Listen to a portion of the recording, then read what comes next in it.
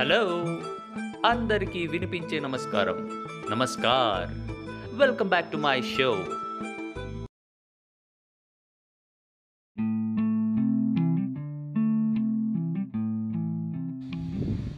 For over 35 years, Rush University Medical Center in Chicago, USA has been helping infant patients and their families through a volunteer cuddler program.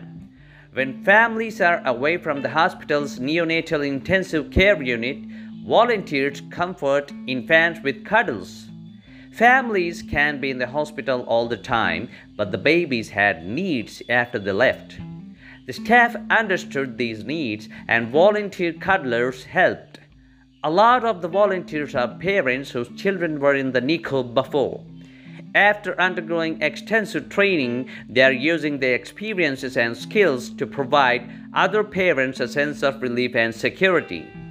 Studies show that interactions like holding, rocking, singing, reading, and talking to the infants reduce stress and pain, and they improve their overall physical health.